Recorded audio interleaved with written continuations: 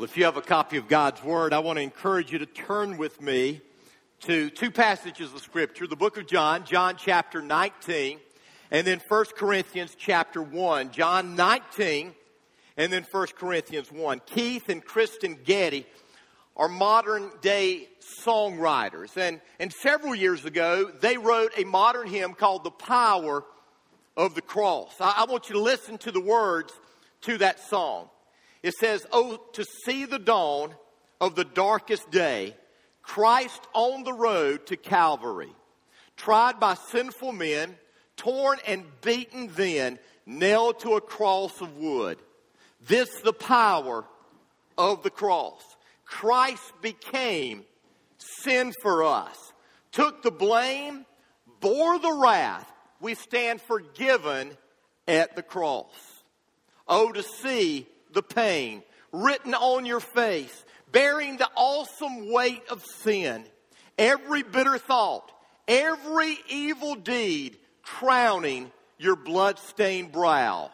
This is the power of the cross. Christ became sin for us, took the blame, bore the wrath.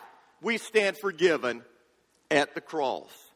Now the daylight flees, now the ground beneath quakes as its maker bows his head, curtain torn in two, dead are raised to life, finished the victory cry. This the power of the cross. Christ became sin for us, took the blame, bore the wrath. We stand forgiven at the cross. Oh, to see my name written in the wounds. For through your suffering, I am free. Death is crushed to death. Life is mine to live, won through your selfless love. This the power of the cross. Christ became sin for us, took the blame, bore the wrath. We stand forgiven at the cross. Oh, the power of the cross. Without the cross, there would be no Christ. Without the cross, there would be no Christmas. Without the cross, there would be no Christianity. Because without the cross, you and I would still be enslaved to sin, and we would have no hope of ever being set free. If your Bibles are open, I want you to listen to what it says in John 19, verses 16 through 19. Listen to it. Finally, Pilate handed him over to them to be crucified. So the soldiers took charge of Jesus, carrying his own cross.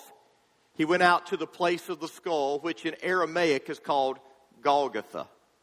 Here they crucified him, and with him two others, one on each side and Jesus in the middle. Pilate had a notice prepared and fastened to the cross. It read, "Jesus of Nazareth, King of the Jews." Now turn over to 1 Corinthians chapter 1. 1 Corinthians chapter 1, verse 18. I want us to look at one verse. The Apostle Paul says, "For the message of the cross is foolishness to those who are perishing. But to us who are being saved, it is the power of God."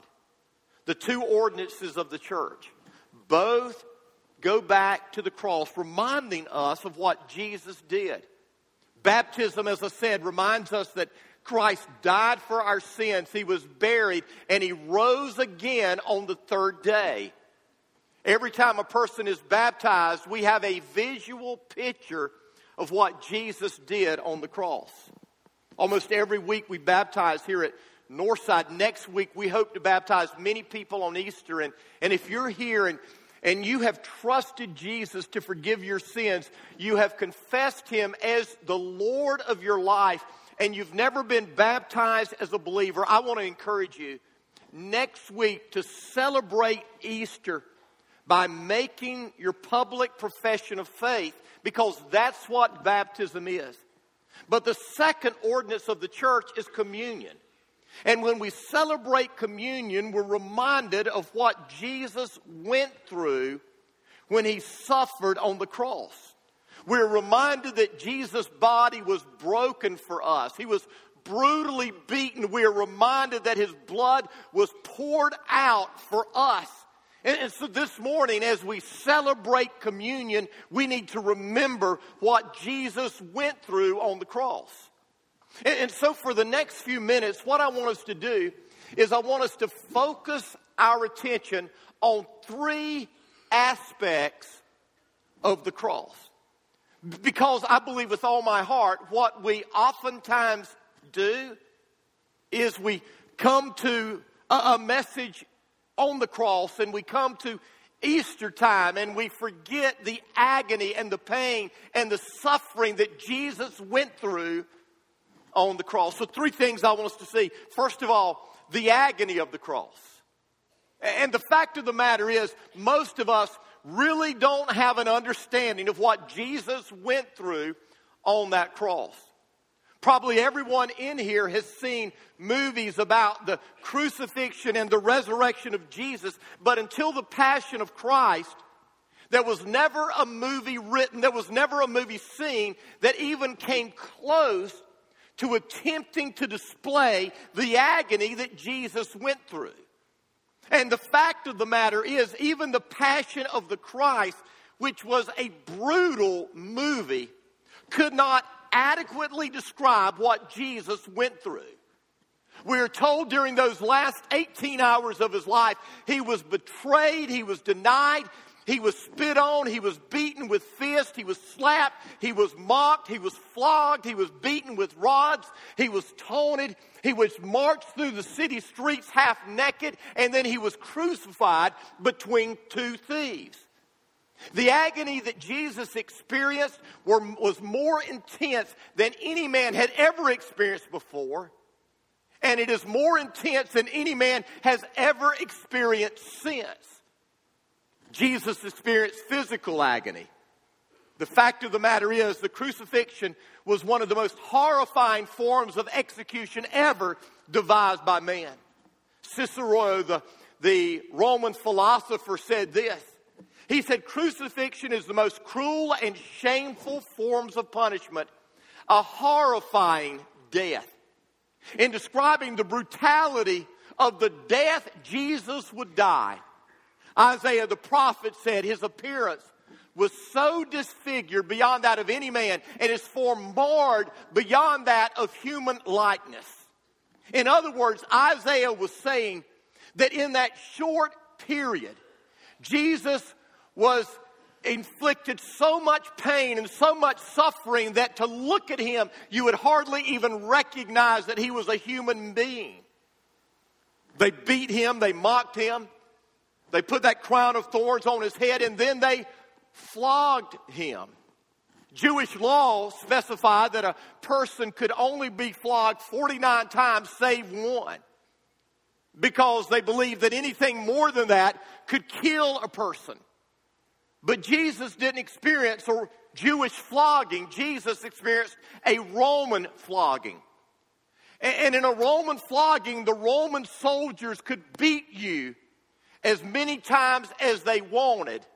And oftentimes people died during the flogging. They would use a whip that was called a cat of nine tails. It was a short circular piece of wood, and put into that short piece of wood were 9 different strips of leather, and attached to the end of each were chunks of bone and pieces of iron sewn in to the leather. And with every single blow that went across Jesus' body, his skin would peel off like paper. Dr. Truman Davis, who was a medical doctor, said the cuts would go deeper and deeper until arteries would spurt blood and flesh hung like long ribbons. Eusebius, who was a 3rd century historian, said this about crucifixion. He said the very muscles, the sinews, and the bowels were open to exposure. And the guards could beat the prisoners anywhere, not just on the back. The whip would go to their stomach. It would go across their legs, across their backside. It would go everywhere. And the Bible says that after they beat him like that, they put that crown of thorns on his head. And thrust is really a better word. Most people tell us that those thorns were most likely 1 inch long.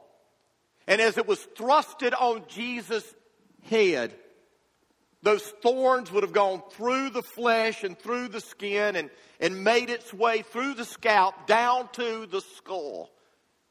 Can you imagine how that hurt? Matthew's gospel tells us that after they did that, they beat him again with rods. After they had their fun beating Jesus, they put the beam of the cross on Jesus' already torn shoulders, and they led him through the streets up to Golgotha. The crossbeam, most historians tell us, probably weighed about 100 pounds. And he had to carry that crossbeam through the city, up the hill, to the place that he was going to be crucified. You can imagine that the wood of that crossbeam would just rip into his already torn shoulders. As he was walking through the city streets, the blood would have been pouring from his body, and his strength would be weakening with every single step. When they got to the top of the hill, they laid him on the cross, and they stretched out one arm, first of all, as far as it could go, and they put the nail in his wrist. And then they would take a rope, and they would pull out the other arm as far as it could go, most often dislocating the shoulder. And when they got the arm out as far as it could go, then they would nail the other wrist to the cross. When the person was on the cross like that, they would hang there, and they would on the cross like that. But as they were hanging there, and they were trying to breathe, their chest muscles would begin to paralyze, and they would not be able to breathe. They could breathe in, but they couldn't breathe out. And if they were just hanging on the cross that way, they would die in a short amount of time by suffocation. But the Romans didn't want them to die quickly.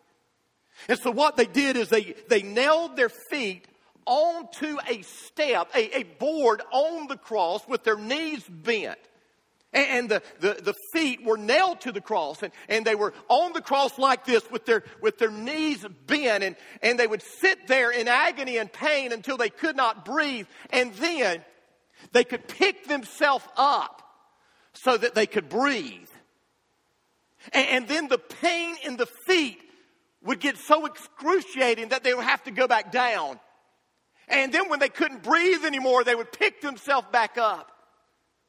And literally, sometimes for days, the people that were crucified, hanging on the cross, would be on that cross, and they couldn't breathe, and they would pick themselves up, and when the pain got excruciating, they would go down, and they would begin to suffocate, and then they would pick themselves back up, and for hours and hours and hours, they went through that excruciating pain. And that's what Jesus went through. The death on the cross would be a slow up and down death until they finally died. That's what Jesus went through publicly for us, his physical agony. But then there is the emotional agony. Can you imagine being led through those streets that you walked down many times? You had healed the sick. You had given sight to the blind. You had caused the deaf to be able to see. You had taught eternal truths on those streets. And now the very people that you had healed, the very people you had ministered to, the very people you had taught, they're now laughing at you, mocking you, spitting on you. Can you imagine what it was like to be left all alone, deserted by your most loyal followers? Can you imagine what it must have been like to walk past one of your closest friends realizing that he had denied even knowing you 3 times. The emotional agony. But I want you to understand that the physical and the emotional agony that Jesus went through were nothing compared to the spiritual agony. We're told on the cross that Jesus took the sins of the world upon himself. In 2 Corinthians 5:22 it says, God made him who had no sin to be sin for us, so that in him we might become the righteousness of God. God was, in Jesus, was perfect. Jesus had never sinned, and yet on the cross, the Bible says that Jesus took the guilt and the shame and the agony and the punishment that comes from sin upon himself. Somehow, some way that I don't really understand, on the cross, my sins and your sins and the sins of all humanity, past, present, and future, were transferred to him, and Jesus became our sin bearer. Our sins were placed on him. But I want you to notice something. Because of that sin, the sin that was placed on Jesus, the Bible says that Jesus experienced separation from the Father. In Matthew 27, verses 45 and 46, it says this, and it says this in all of the Gospels, but it says from 12 o'clock to 3 o'clock, darkness covered the land. At about 3, Jesus cried out in a loud voice, my God, why have you forsaken me? Now I want you to first notice for 3 hours it says darkness covered the land. Why? Well, here's what I believe. I believe the reason that darkness covered the land is because the sin of all human history was converging at one spot on one person. All the sin of all eternity was being poured on Jesus. The darkness of that sin covered the land. And at the end of that 3-hour period, as Jesus was taking the sin of the world upon himself, he cried out, my God, Father, why have you forsaken me? I don't know how. And it doesn't really matter, but in some way, the Bible indicates that the eternal fellowship that the Father had with the Son for all eternity was broken for that 3-hour period as Jesus took our shame and our penalty upon himself. And during that time, he knew what it was like to be hopelessly separated from the Father. The sin being poured on him and that separation from the Father literally broke his heart.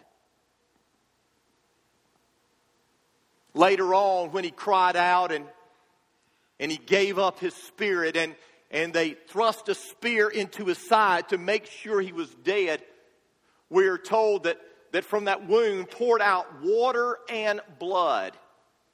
Medical doctors tell us that when that happens, when the heart is ruptured, it literally pours out water and blood. And most people say that what happened is that when Jesus was on the cross, when he was taking all of that sin upon himself, his heart literally ruptured. It exploded in agony. The agony of the cross. Physical agony, emotional agony, spiritual agony. But next I want you to see the accomplishment on the cross. In John 19 verse 30 it says this, when he had received the drink, Jesus said, "It is finished." With that he bowed his head and he gave up his spirit. Now there are a number of different words used to describe what Jesus did on that cross. We are told that he was the atoning sacrifice for our sins. We are told that he justified us before God. We are told that he redeemed us. He reconciled us to God. But I like what it says in John 30, or John 19, verse 30, when he breathed that last breath, I believe, he looked up to heaven and he said, "It is finished." Now this wasn't a cry of defeat. It wasn't Jesus giving up his life. When Jesus looked up to heaven and cried out, "It is finished," it was a cry of victory. Have you ever had the privilege of making the final payment on a debt? Have you ever had that privilege? And you know, some of our debts are short and it's not a big deal, but if you own a home, or you one day look forward to owning a home because right now you don't own it, the bank does. You look forward to that day when you write that check for that final payment.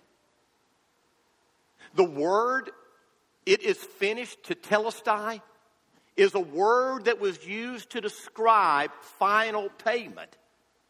It was a paymaster's term to describe that the debt had been paid. When Jesus was on that cross and he looked up to heaven before he breathed his last breath, what Jesus was saying is this: the debt has been paid. The final payment is made. In Hebrews chapter 9, verse 12, it says this: with his blood, not the blood of goats and calves, he entered the most holy place once for all time and secured our redemption forever. You see, the blood of animals that was sacrificed year after year could cover our sins. That's what happened when sacrifices were made. It would cover our sins, but it wouldn't take them away. When Jesus Christ died on the cross, he was the Lamb of God who took away our sin debt forever. In Romans 6:23, it says the wages of sin is death. The payment for sin is death. But praise God, our debt has been paid in full through Jesus Christ. The accomplishment on the cross, Jesus paid your sin debt. Jesus paid your sin debt. Jesus paid my sin debt in full. But the final thing I want you to see here is this, and that is the affirmation of the cross. I mean, when we look at the cross shouts two eternal truths that we can never get away from. First of all, God hates sin and he must punish it. God hates sin. God will punish sin. He already has. You see, God cannot overlook sin. He cannot ignore sin because sin is rebellion. Sin is treason against our loving Creator. Sin is our rejecting God's rightful rule in our lives. And it is so horrifying to think of the fact that we have committed treason against our Creator, that the only payment for our treason is death. And Jesus came to pay that debt. Jesus came to absorb the wrath of God. And a lot of us don't like to hear that word, the wrath of God, that phrase. But God is angry at sin. In John chapter 3, verse 36, it says, whoever believes in the Son has eternal life, but whoever rejects the Son will not see life, for God's wrath remains on him. The cross reveals God hates sin, but the cross also reveals God loves sinners, and he loves sinners so much that he's provided payment for sin. John 3:16, a verse that probably every one of us are familiar with, says this: for God so loved the world that he gave his one and only Son, that whosoever believes in him should not perish, experience the wrath of God, but have eternal life. Romans 5 verse 8 says, God demonstrates his love toward us in this way: while we were still sinners, Christ died for us. That boggles my mind. God loves us while we were His enemies, standing against Him, living in rebellion toward Him. God didn't say, straighten up your life, come back to me, and then I will love you. No, God made the first move, and boy, was it a first move when Jesus died on the cross. You see, we don't have to wonder whether God loves us. We don't have to wonder how much God loves us. He showed us through what He did on the cross. Robert Coleman wrote a book entitled Written in Blood, and in that book he tells a story about a little boy who had a sister that needed a blood transfusion. And the doctor explained that the little boy's sister had the same disease that the boy had and recovered from 2 years earlier. And the doctor said the only way that your sister can make it is to have the blood of someone who has already overcome this disease. And the doctor tried to explain the transfusion to him and ask, are you willing to have this transfusion? And the little boy, Johnny, his lower lip started to quiver. And then with a smile on his face, he said, I'll do it. And so they prepared Johnny, and they prepared his sister Mary for the blood transfusion, and they put them in the room. They had everything hooked up, and Johnny looked at his little sister Mary, and he grinned until he looked down and he saw the blood coming from his arm. When they got through with the blood transfusion, Johnny looked at the doctor and said, when am I going to die? You see, Johnny thought that when he was giving his blood, he was giving his life. He didn't realize that he could give his blood and yet he could still live. What you need to understand is when Jesus gave His blood,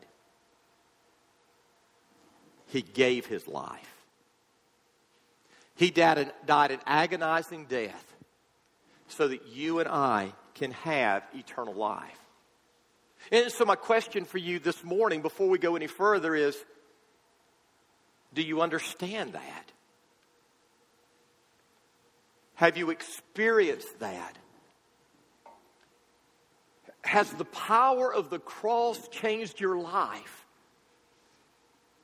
You see, there is a difference between knowing what Jesus did intellectually and experiencing what Jesus did personally. You can know what Jesus went through and it never changed anything about you. But when His death becomes real to you, it changes everything about you. The power of the cross. So has the cross changed your life? Can you say beyond a shadow of a doubt that your encounter with the crucified, resurrected Jesus has changed everything about you? Or if you were honest, would you have to say, you know, I may have prayed a prayer when I was younger. I may have gotten dunked in the water at some time. I may believe these facts up here, but there's nothing in my life that really shows that Jesus has changed me. And the power of the cross, it will change you. I want you to bow your head, and I want you to close your eyes. And with your head bowed and with your eyes closed, I would be amiss today if, as we focus on the cross, I didn't give you an opportunity to receive the forgiveness that is available through the cross. And so if you're here and Jesus has never changed your life, you cannot say beyond a shadow of a doubt, I am different because of Jesus. I'm going to heaven because Jesus has saved me. He's redeemed me. He's changed me. He's made me a new person. If you can't say that, and today, through the power of His Holy Spirit, you are ready to repent of your sins and place your faith in Him and surrender your life to Him, if you're ready to do that, then I invite you this morning to pray this prayer with a sincere and broken heart to God. You can follow along with me right now. Dear God, I come to you this morning knowing that I am a sinner, knowing that my best efforts will never be good enough. I know that I have rebelled against your authority. Please forgive me. I'm so sorry. I don't want to live under sin anymore. I know you love me. You died on the cross to pay for my sins. You died so that I could be set free. Today I'm trusting you to save me. I believe you rose from the grave. You defeated sin. And you have the power to change my life. Fill me with your Spirit. Make me brand new. Thank you, Jesus, for hearing my prayer. Thank you for saving me.